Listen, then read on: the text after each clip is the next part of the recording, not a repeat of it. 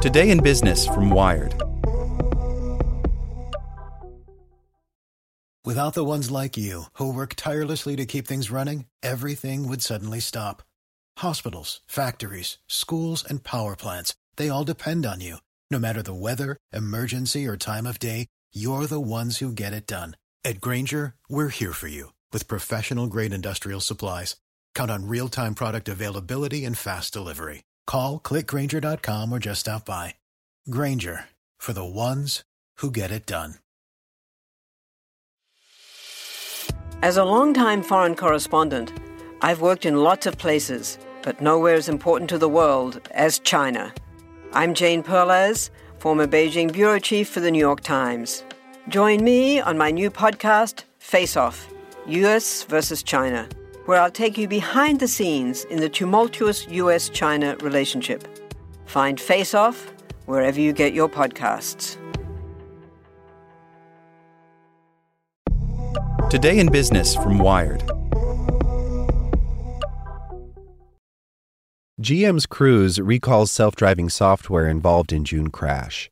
After 2 people were injured in the incident, Cruise blocked its robot vehicles from making left turns for several weeks before issuing a software update. By Ariane Marshall. Autonomous driving company Cruise and U.S. regulators recently said that the General Motors subsidiary had recalled software deployed on 80 vehicles after 2 people were injured in a June crash involving a Cruise car operating autonomously in San Francisco. The incident occurred 1 day after the state of California granted Cruise a permit to start a commercial driverless ride-hail service in the state. The flawed software was updated by early July, Cruise said in a filing with the U.S. National Highway Traffic Safety Agency. The crash occurred when a Cruise vehicle attempting to make an unprotected left turn across a 2-lane street was struck by a car that was traveling in the opposite direction and speeding in a turn lane.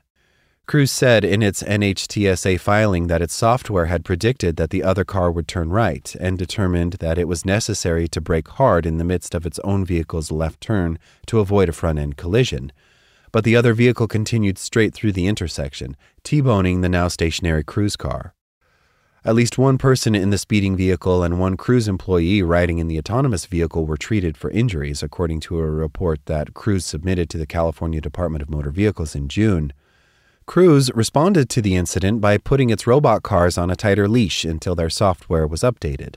The company reduced the area of San Francisco the vehicles operated in and barred them from making left turns altogether.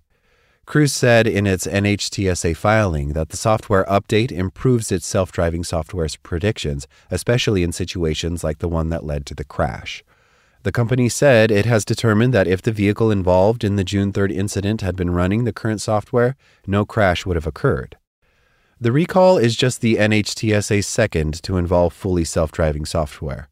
In March, the self-driving developer Pony AI recalled 3 self-driving vehicles after it found that a software error caused the system to shut down unexpectedly while its vehicles were in motion. The company said all affected vehicles were repaired. The increasing amount of software in vehicles means that more vehicle recalls, even among human-driven cars, can be accomplished through over-the-air updates. In a written statement on the Cruise recall, NHTSA head Stephen Cliff said the agency continues to investigate crashes involving self-driving vehicles and will ensure that vehicle manufacturers and developers prioritize the safety of pedestrians, bicyclists, and other vulnerable road users. Cruise met with NHTSA officials multiple times to discuss the crash, according to the recall filing.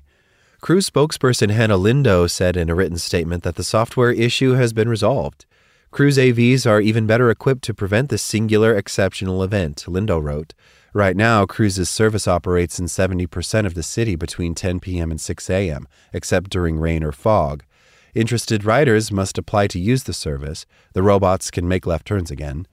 2 other companies, Alphabet subsidiary Waymo and the robotic delivery company Nuro, have also received permits to deploy commercial self-driving services in California.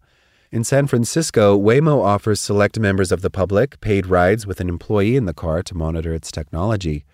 One person who used Cruise's autonomous ride-hail service in San Francisco told Wired this summer that his taxi took less than direct routes around the city, presumably to avoid the busiest streets. In a recent interview with Wired, General Motors president Mark Reuss said, I'll take a compliment like it took me a little longer to get there than it may have under other circumstances, but it took the safest route, and it managed the interfaces with human drivers better than what I thought.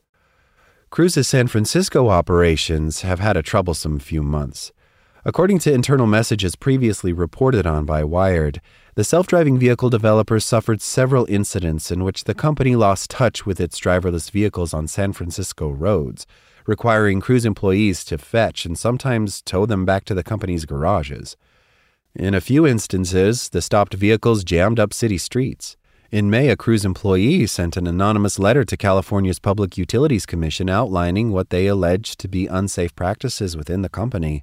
The regulator is investigating the allegations. After the June crash, Jeff Blake, chief legal officer at Cruise, encouraged employees to stay focused on their jobs and warned that crashes would likely increase in frequency as the company scaled up its self-driving services, according to a recording reviewed by Wired. We just have to understand that at some point this is now going to be part of the work that we do, and that means staying focused on the work ahead, he said. Cruise says its safety record is monitored by several government regulators, and that its record speaks for itself.